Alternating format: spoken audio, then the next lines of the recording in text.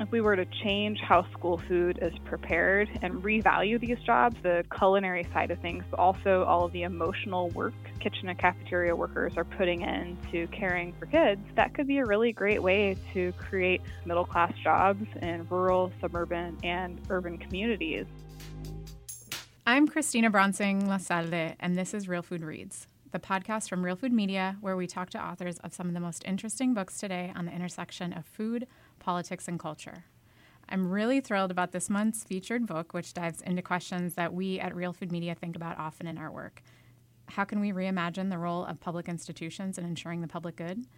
How they can be in service to a vision of a food system and beyond that prioritizes not only healthy food produced locally and sustainably, but ensures that those 21.5 million food chain workers who are part of producing, transporting, and serving that food are front and center, and the incredible potential to shift billions of public dollars towards this vision. So my guest today has been thinking about these questions for many years. Jennifer Gaddis is Assistant Professor of Civil Society and Community Studies at the University of Wisconsin-Madison. She holds a PhD in social ecology from Yale University, and she brings a feminist perspective to food politics through her research on the social, political, and economic organization of public school lunch programs. Her book, The Labor of Lunch: Why We Need Real Food and Real Jobs in American Public Schools, is a work of activist scholarship that centers the perspectives of school lunch activists and frontline cafeteria workers who are fighting for food justice in communities across the United States. Her writing has appeared in numerous peer-reviewed journals and popular publications, including The Guardian, Washington Post, Teen Vogue, and New York Times. Hi, Jennifer. Thanks for joining us. Thanks so much for having me, Christina. I'm going to jump right in with the title of your book, because I love the subheader here around we need real food and real jobs in American public schools. And I think that a lot of people have an idea of what real food means. Real jobs, though, that's a little fuzzier. What does it mean? One thing that I would think about as like a very simple thing that people may have heard is this tagline that one job should be enough. So this idea that a person who's working a job, whether it be in a school kitchen or cafeteria or any other kind of food service setting, would actually only have to have that one job in order to be able to care for themselves and their families on the wages that they're bringing home. And I think, it's also really important for us to be thinking about workers having a say in how their workplaces run. So whether that be through a union or like a worker-owned cooperative, I think that there are a lot of different mechanisms that exist that can bring that kind of democratic ethos to the workplace. But to me, it's very important for workers to not only have a living wage with health and retirement benefits, but also some way for them to really be expressing their own individual and collective agency in terms of what the job conditions are like. And I think particularly in the case of school food service, for the workers to be able to say, we are interacting with kids on a daily basis. We know them, we know their families, we know their communities, we know what they need, and we should have a greater role in really shaping what school food policy looks like, both at the national and the local level, because we're the ones on the front lines every day who are actually seeing, what kids' taste preferences are like, or, how they react to, for instance, like visits from farmers who are talking about like farm to school programs and things of that nature.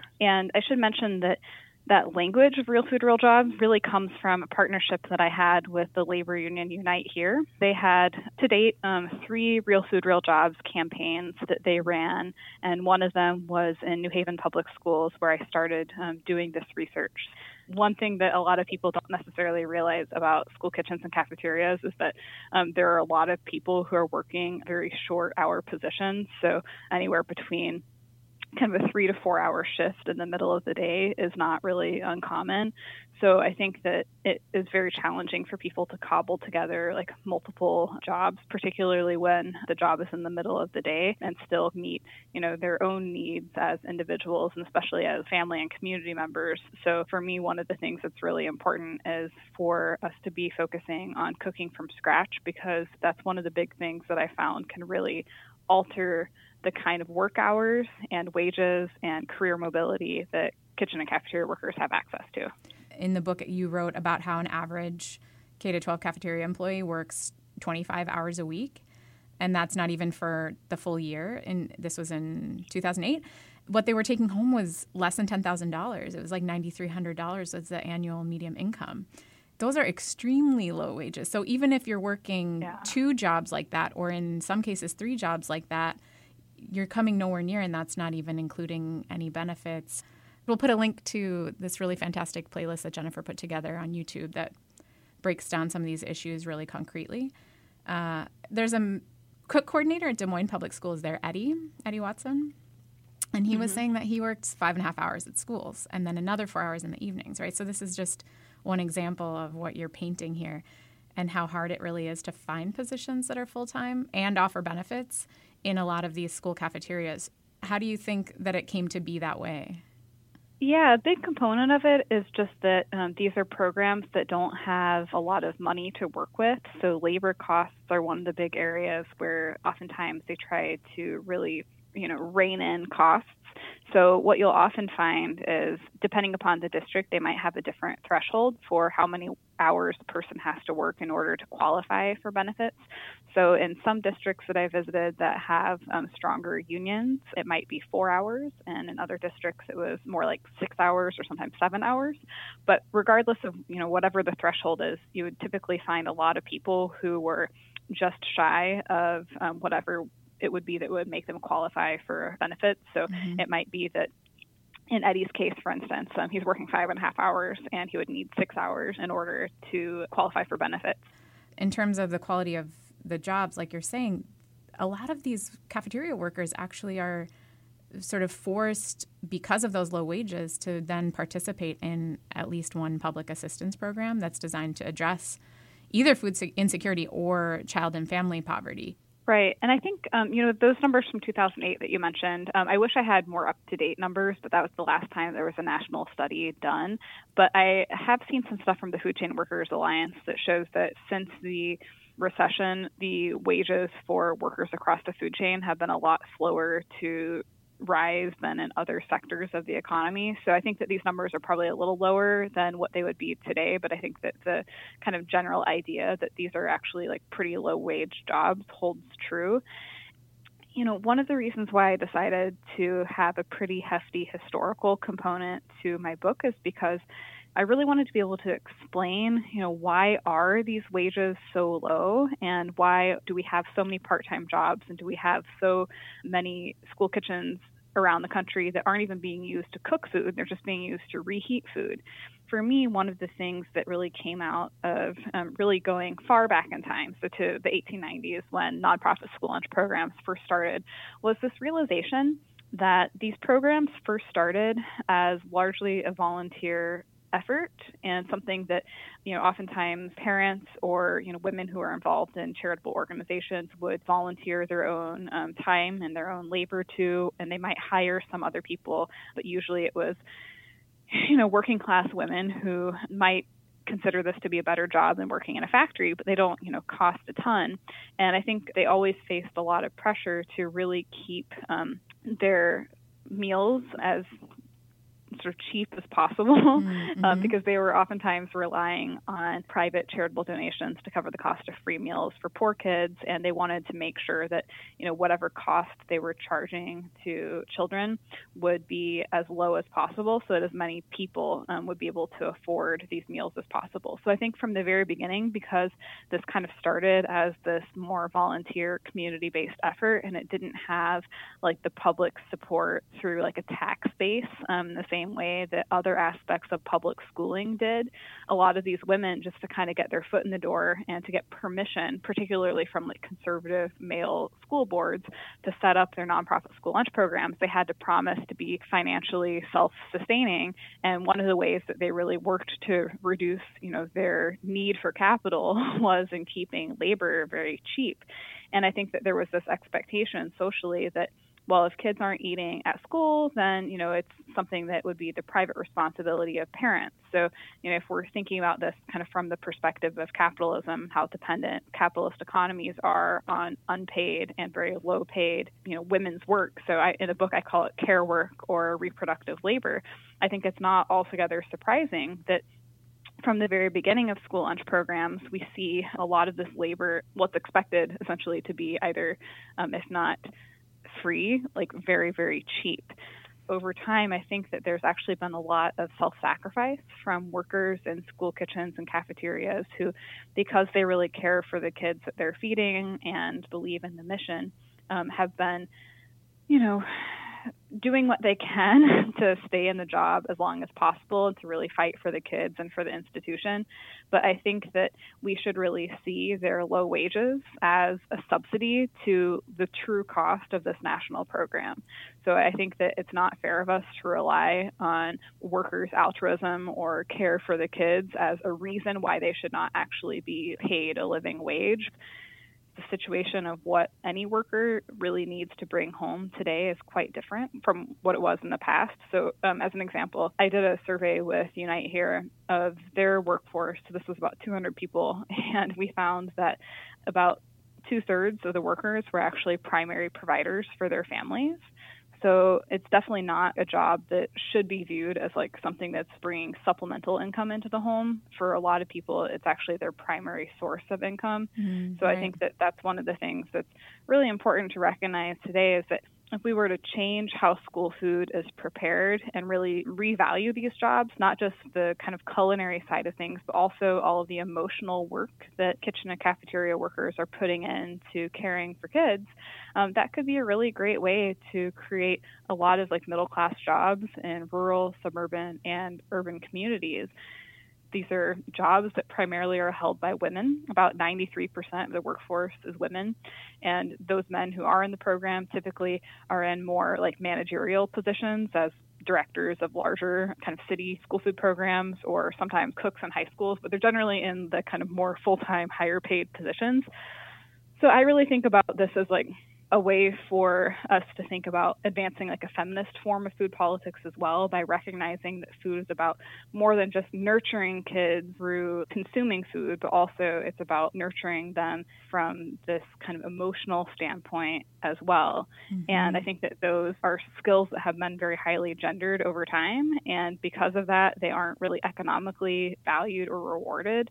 But I think that they should be. And I think that's actually very important that workers can afford to stay in these jobs and make long-term connections with kids. And I think that that's one of the pieces that tends to not get talked a whole lot about that I really tried to pull out in the book is some of these other forms of value that kitchen and cafeteria workers can provide when they're empowered to do so.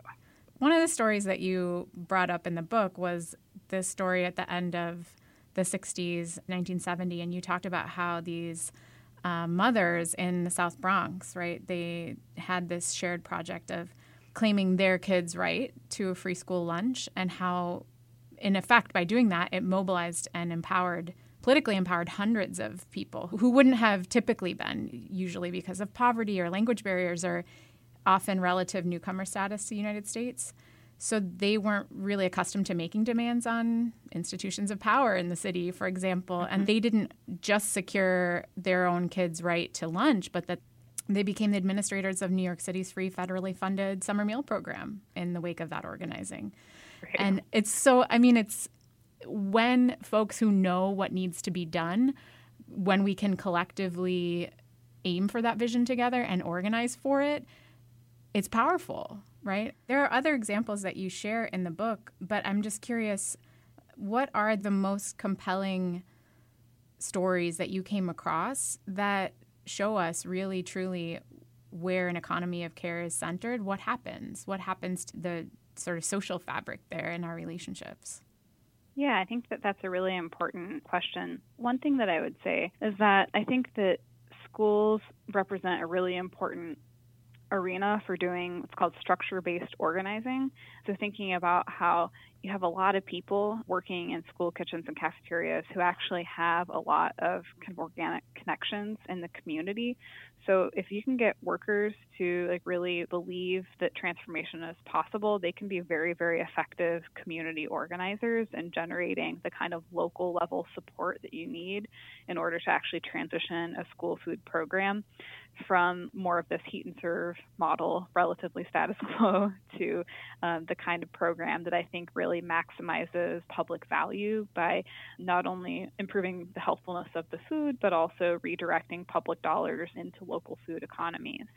For me, one of the important things is for school districts to focus on worker-centered approaches to school food reform. And I'll backtrack for a second and say that I've heard so many conversations, even within circles of people who care a lot about farm-to-school programs and other real food initiatives, who will sometimes say, we have to choose between better quality ingredients, like spending our dollars there, or more labor benefits for our workers.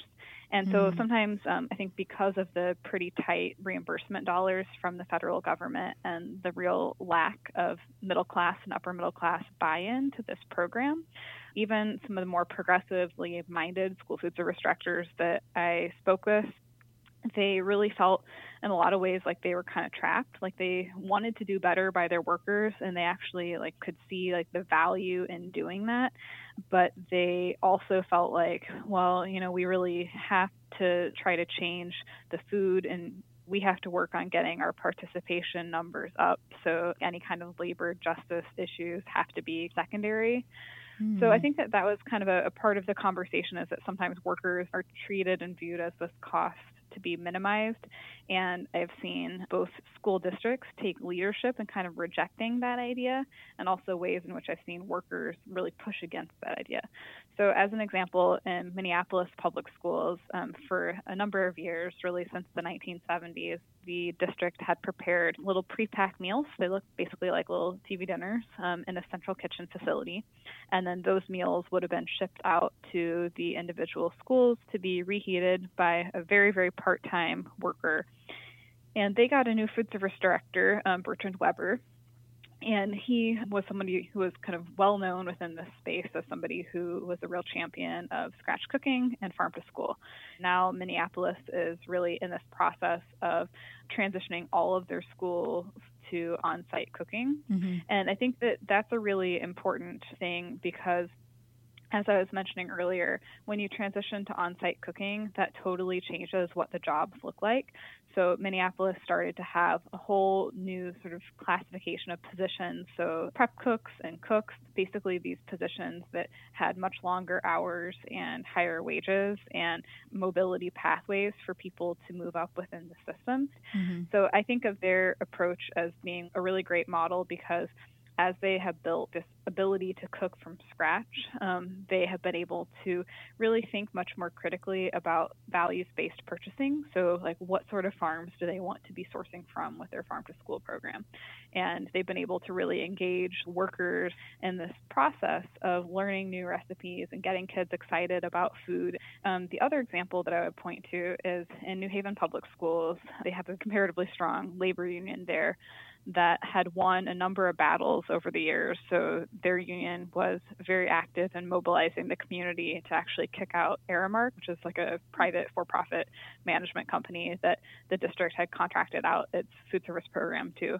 So they not only succeeded in saying, we don't see a place for a for-profit entity in this not-for-profit program, but they were also able to really take their vision for what they wanted to see happen, which was essentially the same thing as Minneapolis, this return to scratch cooking. But in New Haven, they actually had a lot more functional kitchens to work with. They just weren't using them for anything other than reheating food. So they really tried to get the word out to the community, and they did a lot to get petitions signed. They went on radio, and they did a lot of just door knocking to build support for their new vision. Yeah, we've come to know Bertrand Weber also in Minneapolis Public Schools and seen really this return to scratch cooking and really pushing for the infrastructure that would make that possible. And one of the things that I think the Good Food Purchasing Program does really well that you're touching on here is often food quality and job quality are pitted against each other in the school system, right? And there are a lot of programs, through Farm to School and efforts to bring more sustainable and more local, healthier food into schools. But those conversations too often are divorced from this idea of, well, who's behind that food, whether it's the folks in the kitchens who are cooking it, but also food chain workers all along the food chain, right, who are growing it and packing it and transporting it. I think that we limit ourselves right out the gate by saying, that it has to be one or the other. And I think that this is just an effect of the way that our imaginations are really limited under capitalism and this trap of cheapness that you talk about in your book that's not just a synonym for low cost, but it's a guiding political and economic philosophy, business strategy, and an expectation that we assume that food and labor ought to be cheap.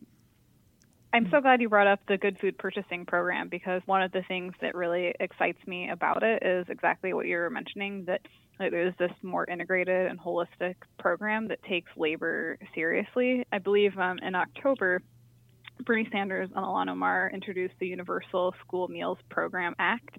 And what really excited me about it was that it not only is saying school meals should be free for everyone so that we don't have issues like unpaid school meal debt that lead to lunch shaming, but also this piece of legislation recognizes that this entire system just needs more money in order to really achieve its full potential. So what this bill would do is it would not only kind of address these food justice issues in terms of how kids are experiencing or not experiencing dignity in the cafeteria, but it also would increase the reimbursement rate for all the meals served and provide an additional 30 cents per meal served to any school district that's sourcing at least 30% of their food from local sources. So what really excited me about this particular piece of legislation is that it's recognizing like the important role that school food programs could play in generating like real sort of change within our local food economies, but it's recognizing that we need to actually make a financial investment in order to transition models. It's really hard for them to make that financial commitment to sourcing food very differently when the amount of money that they have coming into the system is basically saying, you have to, all things considered, get food from like the cheapest possible source. Right. And in the past, when we've looked toward universal free school lunches, that's what pushed us toward more privatization, right, of the National School Lunch Program. What is to be done about the privatization and some of the really sticky contractual relationships that we're dealing with now with food service management companies, Aramark, who you mentioned already, but also Sodexo and Compass Group, and the role that they play? Yeah, that's a great question. And in my experience, really school districts tend to contract out their meal service programs when they're feeling like the finances aren't working out. So it's usually like this last-ditch effort where it's like we feel like we can't manage things on our own in a way that's fiscally sustainable, like we're in the red, so we need to bring in experts to kind of help solve the situation. Certainly people who I've interviewed who work for these companies will say, we provide a lot of value because we can do bulk purchasing and we can harness a lot of our expertise across school districts and kind of share more in terms of best practices for different kinds of operations. But I think the part of me that listens to workers more would say, well, a certain amount of that may be true, but if we look at the data, if we compare self-operated versus outsourced school lunch programs, one of those typically has lower wages and benefit packages than the other, and it's the privatized ones. And it's not rocket science. You have to make profit somewhere if you're a for-profit company working in a non-for-profit context, and the only real places that they can eke out a profit are surrounding food and labor, but there's only so much that they can do with reducing food costs because the meal requirements for the school lunch and breakfast programs are like pretty tightly regulated by the federal government. I think that a big place where they really do try to reduce costs in order to maximize profits is in the cost of on-site labor. I personally am not a big fan of outsourcing school lunch programs. I think it's better to have community control. But I think that the role that privatized management companies play is actually a little different from some of the private companies that actually, I think, play a pretty significant role in just shaping what the meal requirements look like through their lobbying efforts. By that, I'm really referring to like the frozen food industry and kind of more specifically to companies that, sell lots of frozen potatoes and chicken nuggets and like pizza to schools. Those are kind of like the three big ones that I think actually have quite a bit of lobbying power. So I think that, a lot of food activists today, have heard about the National Restaurant Association and its influence on food policy and food economies in the country. And I think that it's not something that people have necessarily made the link with in terms of school lunch. In school cafeterias. Yeah, the other NRA. One of the things that I think that you do really well is to be real about the constraints in the immediate, but also to help us to think bigger about, what we really need is a deeper conversation. One of the things we say at Real Food Media is what's the prize? How do we get there? What does that look like? Yeah, that's a really great question. And I think that one of the things in my mind starts with people seeing this as a program that's for them. And I think historically there's been this real trend really since the early 1970s of a big swath of the country. So a lot of middle class and upper middle class families feeling like, this program isn't really for them and they don't really think too much about it. So I think that one step is for all those families who really don't see how this relates to their own lives, to start getting them to imagine what's possible. So I think that to me is where storytelling plays a really important role of helping people see, for instance, what school food programs look like in some of the best places in the U.S.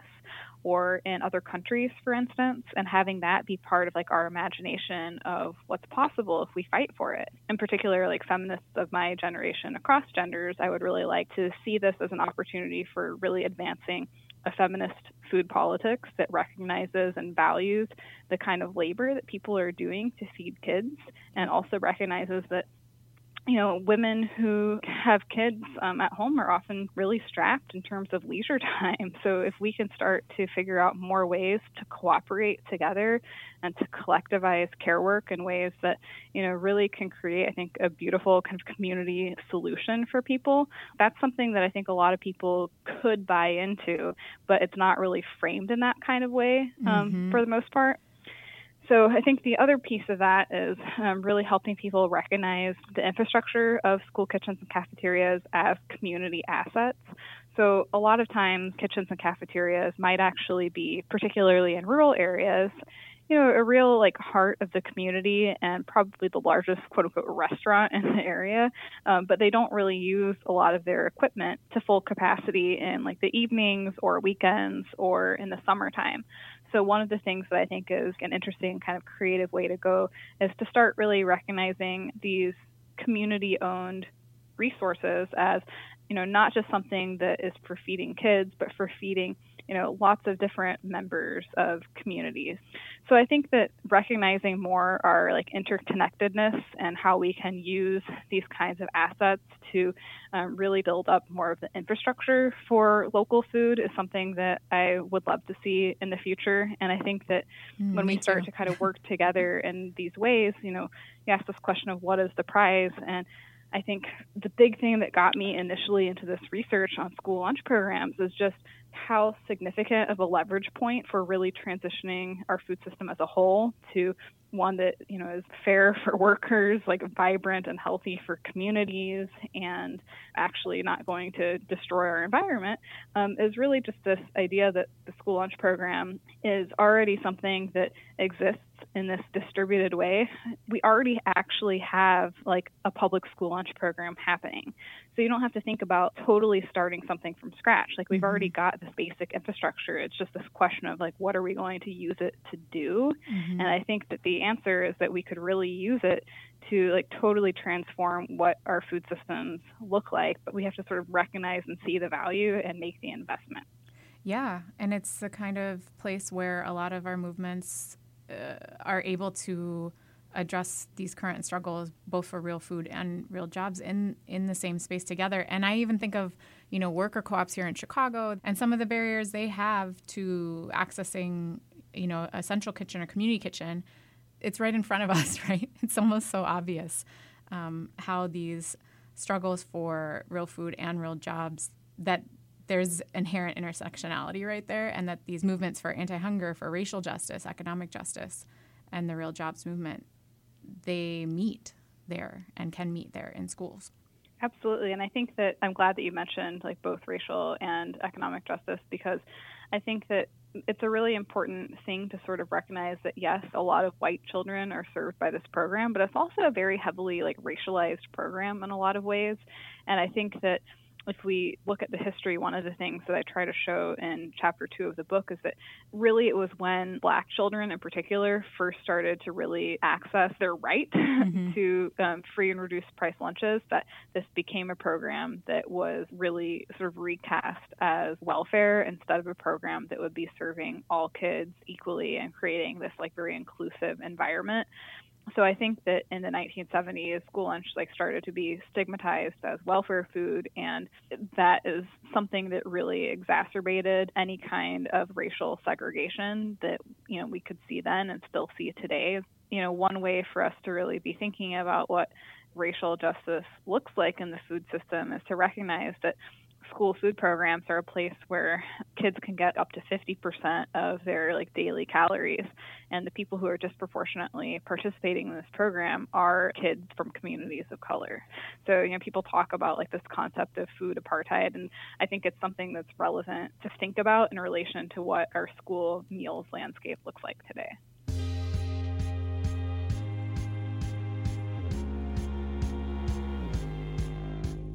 Thanks for listening to the Real Food Reads podcast.